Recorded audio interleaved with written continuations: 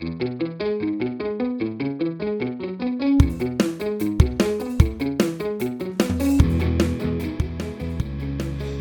friends. Well, it's been a whole month since our last episode, and I apologize for the delay, but boy, am I going to make it up to you with today's guest. Mary Kay Hoodhood is the founder of Kids Food Basket.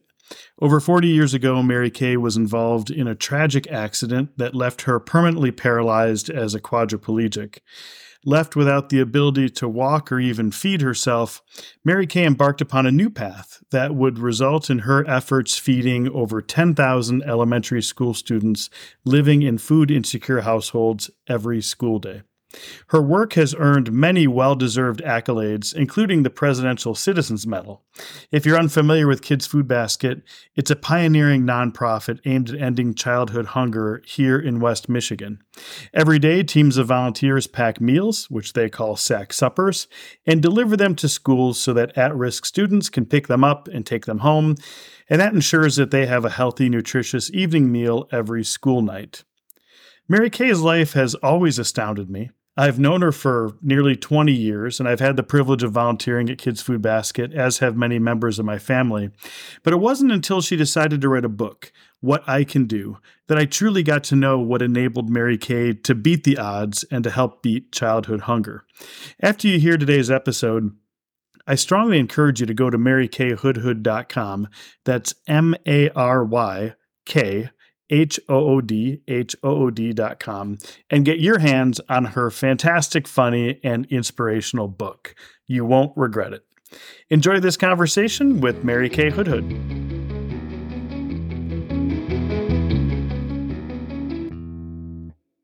Hey, Mary Kay, how are you? Good to see you, Ryan. It is so good to see you. I've been looking forward to our conversation for weeks, but I know that some of our listeners don't know you yet. Do you mind sharing a little bit about you and what you do?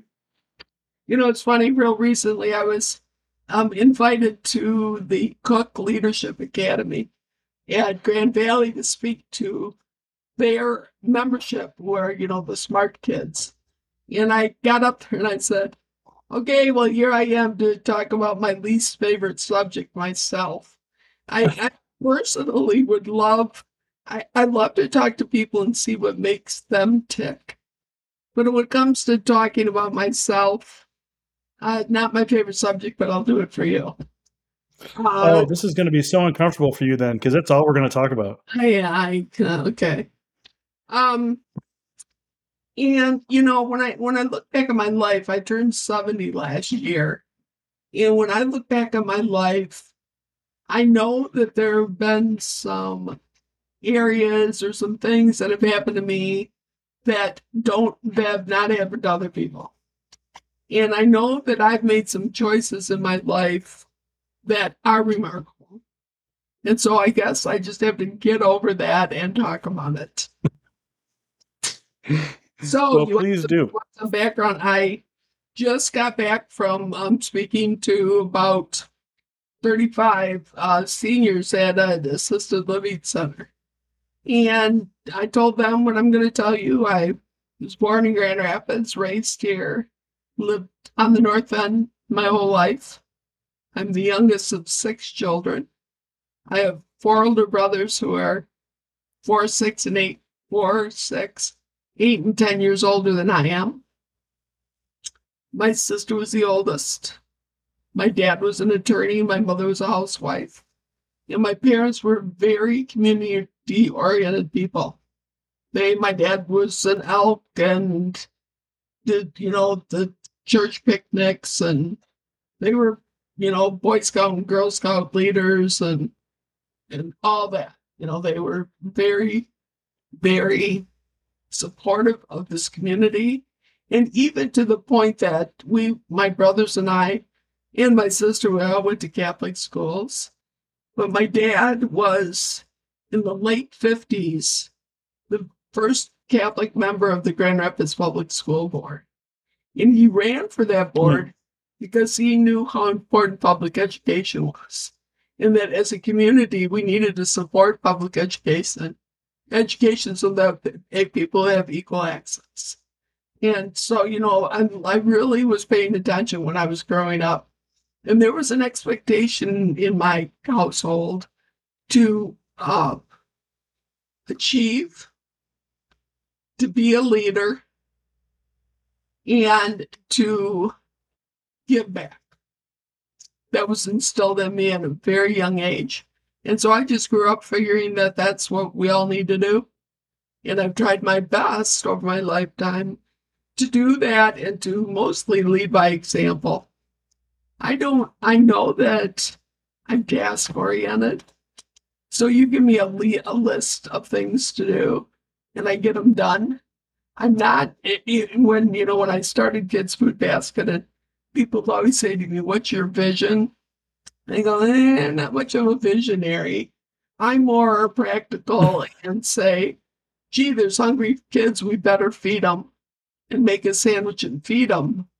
Because like I've always said, we can talk about childhood hunger until we're blue in the face, or we can make a sandwich and feed a kid. So, the numbers, it's staggering to look at our numbers now. When I started the program, it was a pilot program for a year with no name out of God's Kitchen where I was working. We were feeding 125 kids. At the end of the school year, it was 150. We took the summer off because I was changing jobs. That's when I met Bridget Clark Whitney, our now director. And we were, just trying to do the best we could, feeding kids a healthy dinner that they could take home. Well, let's just pause there for 1 second. How did you come to know that there was an issue related to childhood hunger? Right. And what led you to begin serving those 125 kids? Right. So I was working at God's Kitchen at the time, shortly after I was injured in an automobile accident in 1980. We were in a horrible, horrible car accident up near Silver Lake, up by the dunes. And my then boyfriend, now husband, Jeff, and I and Melissa, who's right here with me, she was 5 years old and she was on my lap. And we were sort of dozing off, and there was no alcohol or drugs involved, and it was Memorial Day weekend, and we were driving. There was quite a bit of traffic, and a little boy ran out into the traffic to go to his mailbox, ran right into the car. Jeff swerved to miss him, and a Bronco hit us, and we went rolling. Melissa and Jeff were thrown from the car, and I was crushed in the car. And due to that accident, I have a C4-5 spinal cord injury that left me a quadriplegic. So to that end, I was in the hospital for 6.5 months, 3 of it in Grand Rapids, the other in rehab in Denver. And when I got out of the hospital, I had a nun bringing me communion. And I told her if there was ever any volunteer activity I could do on the phone to let me know. Well, the next week she came back and they had me making phone calls for God's Kitchen for their Meals on Wheels program. So I started doing that, and as time went on, I took on more and more responsibility. And by the time 2000 was there, I'd been there for, 20 years almost. And I was now a paid employee.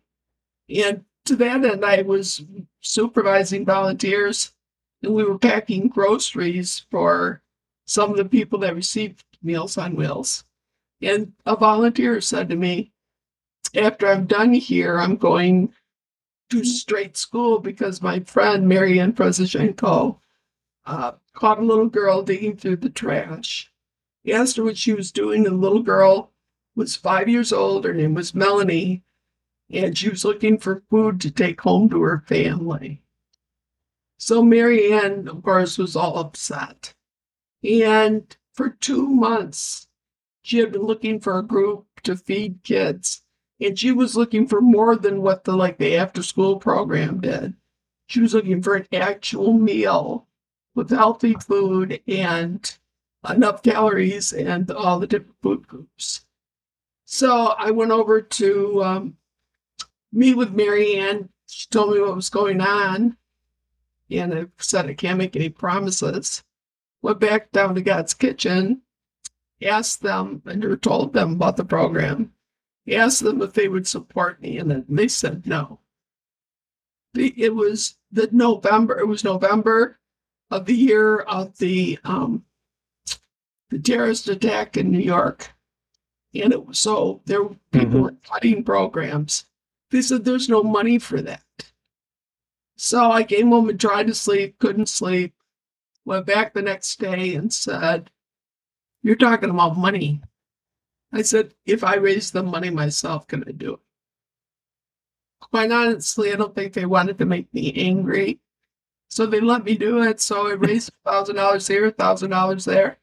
And then Armando Median, who's my sister-in-law's father, gave me another $1,000. And that was then. And we were feeding 125 kids. I think some people are surprised that while there's free and reduced lunches, there's not necessarily any guaranteed source of food security for families at home in the evening. And so it sounds like it didn't take very long for the nurses or the principals to recognize that they had vulnerable children within their midst.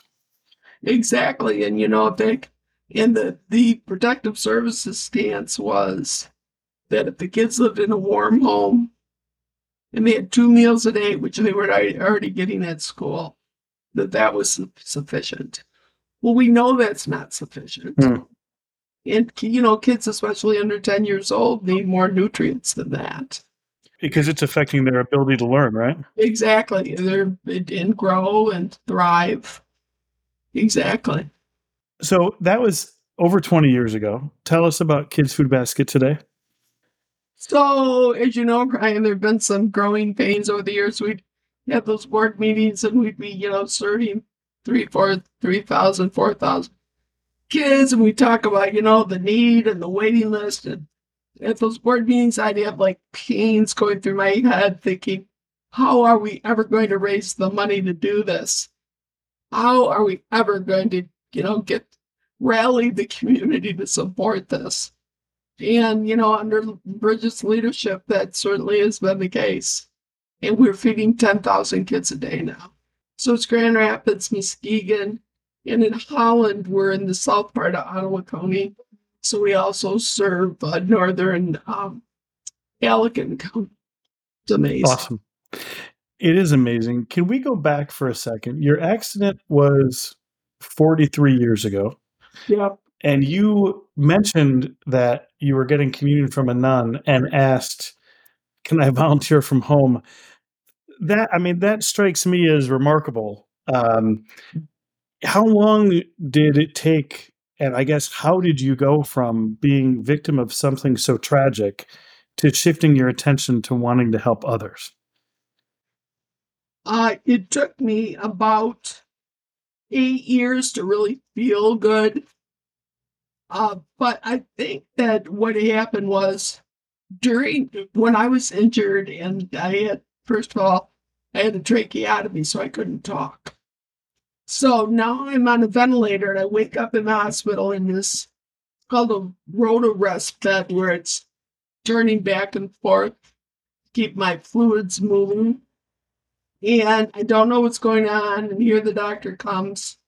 And in fact, I ran into him about 5 years ago. And I said, "Dr. Dugan, I'm surprised." Well, I didn't remember him. He explained who he was. I said, I can't believe I'm still alive. And he said, "Well, you were always very strong. And those nurses loved you." I said, "They did?" Okay. So, and I have a lot of support. I'm from a big family. My brothers and my mom were always there. And I always knew Jeff would never leave me. And he has been the greatest source of strength for me, just because he's always here. So, I have personal care attendants. If somebody's sick, Jeff's still here. If I need a ride somewhere that's, in another city, he's here. He'll give me a ride. So there's a lot of extraneous things that people with disabilities have to factor into their lives that able-bodied people don't. And a lot of those have been out of my worrisome area because he always takes care of it. So with that said, a lot of people with disabilities have to use a lot of their energy to manage their disability. I was freed up from a lot of that because he helps.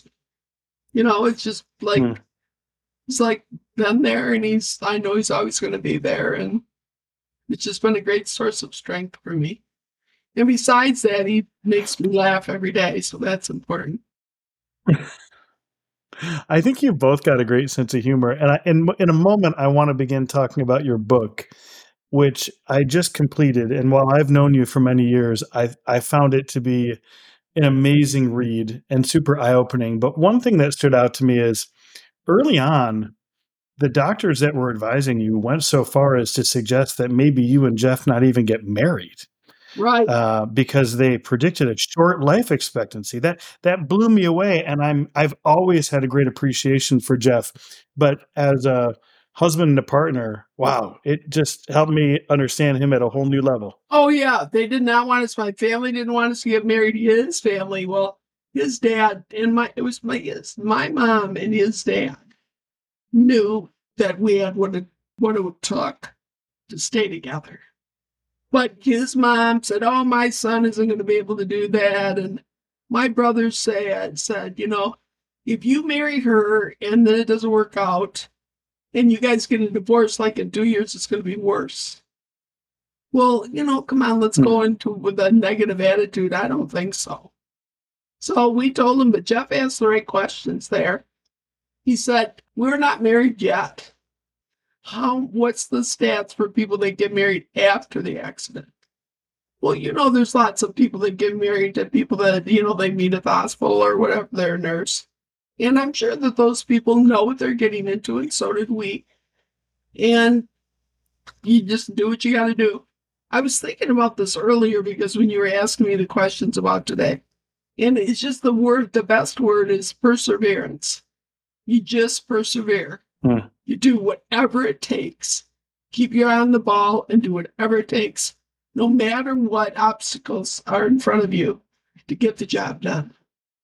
I love that, particularly as it pertains to marriage. But in your case, and you describe this extensively in the book, your attendants and Jeff provide you care constantly.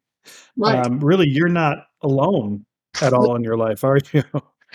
No, boy, do I wish I could just go to the store alone. I would give anything just to go to the mall by myself.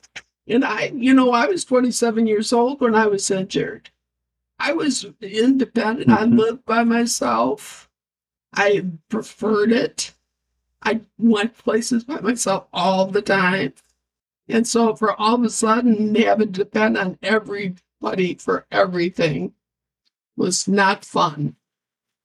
Yet somehow you didn't land in a pity party or a sense of self-defeat. You decided to get your master's and go work at a nonprofit, found another nonprofit. We haven't gotten into it yet, but I'm thrilled at the amount of awards and attention so rightfully deserved that you've gotten over the years. To what do you credit your ability to do all this? Stubborn. You can't tell me what to do. That goes a long way. Knowing the right thing to do and making sure that I took that path. And just, I have a stick-to-itiveness that you need to forge ahead and keep going. I also, it's been sort of like a roller coaster, though. I think when early on, I was more in tune with the fact that I was disabled. And then in later years, I thought, okay, enough again. And aren't they going to come up with some kind of treatment? And they never have over all these years. And, you just do what you have to do. And I'm so glad that I'm still alive. I know I have a 7-year-old grandson who's just the light of my life. And so I'm just glad, he goes, "Look, Graham," it just makes everything worth it. Just a combination of those qualities and being, having a pretty even temperament, being, able to roll with the punches. and knowing that I could control my attitude. That was huge, controlling my own attitude. You've written a fantastic book called What I Can Do. Tell us what caused you to write it, and what was the process like? So last year was 20 years of was Kids Food Basket, the program where we had named it Kids Food Basket and got our 501c3 nonprofit status. And we celebrated 20 years. It's to that end I was reunited with Mary Ann Presichenko, the principal who caught the little girl digging through the trash. And they did a documentary about how Kids Food Basket started. And it was really a good piece. So I'm spending time with Mary Ann, and she told me that she thought I should write a book. And I said, I don't think so. It sounds like a lot of damn work to me, Mary Ann. Forget it. And she said, no. I've got a ghostwriter. She'll help you with the stuff and blah, blah, blah, blah, blah. And I'm going, yeah, I don't know. And she worked on me. And the tipping point was, though, that she told me that she knew 3 people during the pandemic that committed suicide. And she said they lost hope, and there's a lot of hopelessness out there. And she said, yours is a story of hope.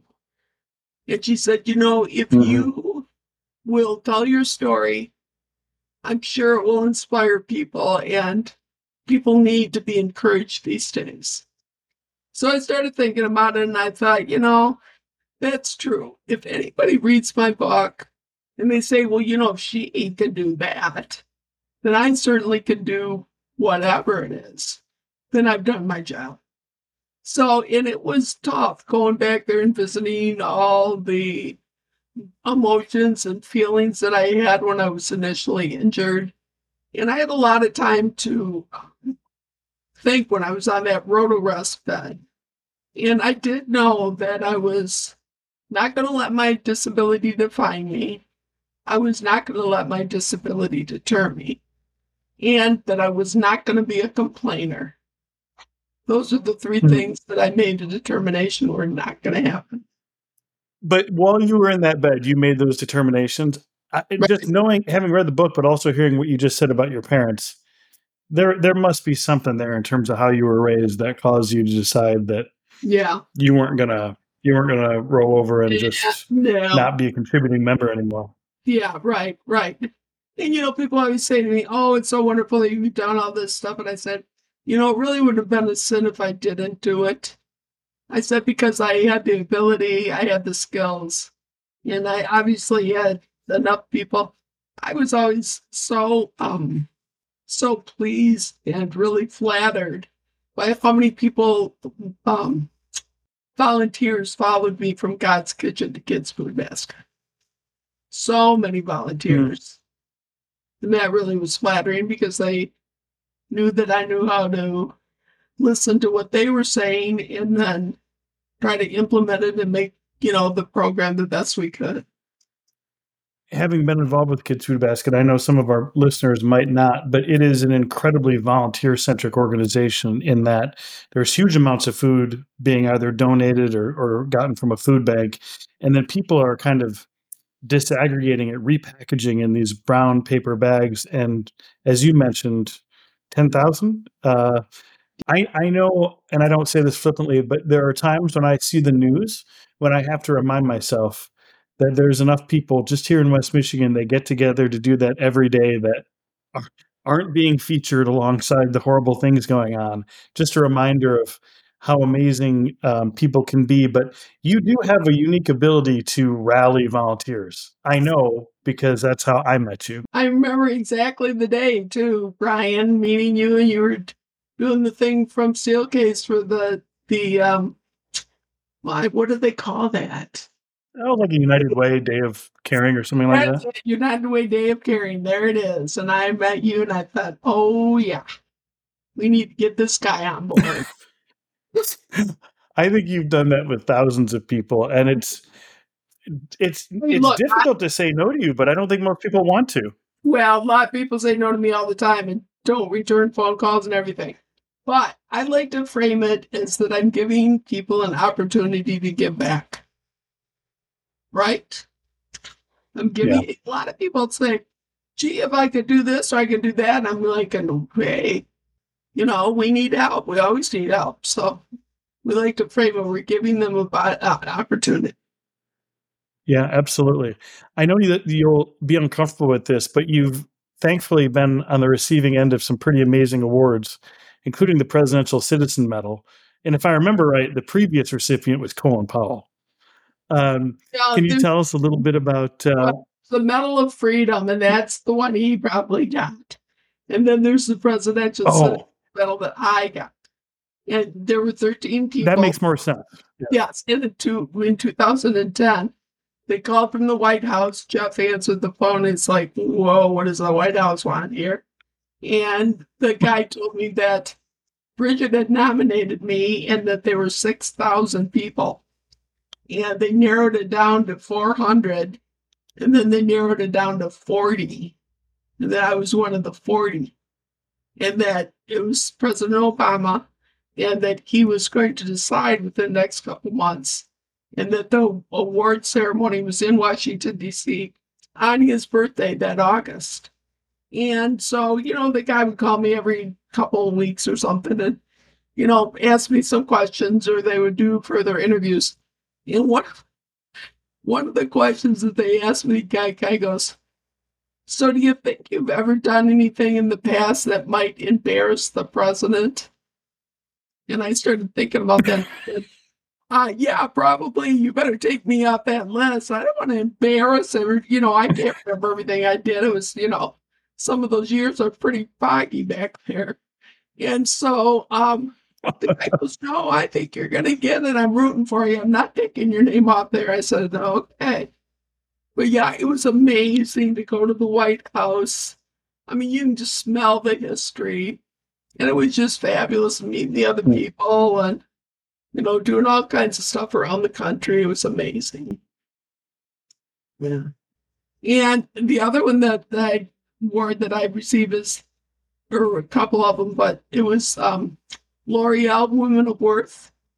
And I always say, I was nominated a year that I didn't get it. And they sent me a Dear Loser award or a letter, but they sent me a bag of makeup with it. They could leave me on that list. Yeah. So I didn't get that award for a couple of years. Then I did get it.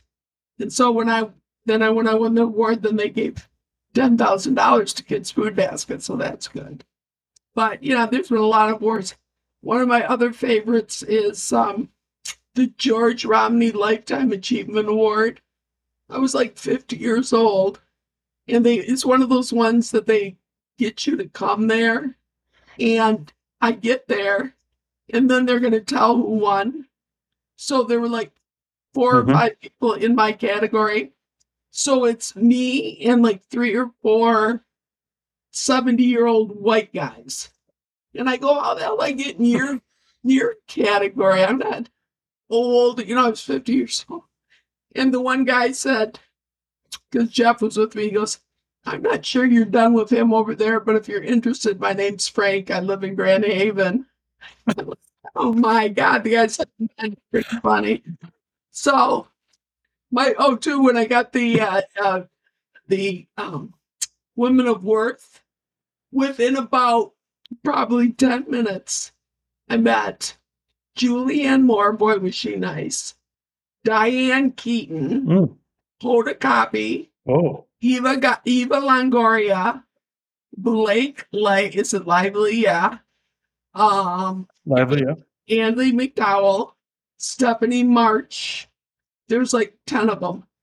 And Diane Keaton says to me, I just met your husband. You did better than in that department than I did, because she's never been married. And I said, yeah, he's quite a character. And she said, yeah, and easy on the eyes. So I tell Jeff, she said that. He goes, she didn't say that. I go, yeah, she did. And I sure as hell wouldn't tell you that if she didn't say that. But Diane Keaton. Yeah, it was fun meeting all those people. That's amazing. But all I care That is so cool. All I care about really is awareness about childhood hunger. Those awards are all nice and they're great, but and then 50 most influential women in West Michigan a couple of times. And I didn't even know I was influential. I'm Mm-hmm. going to find something to influence now.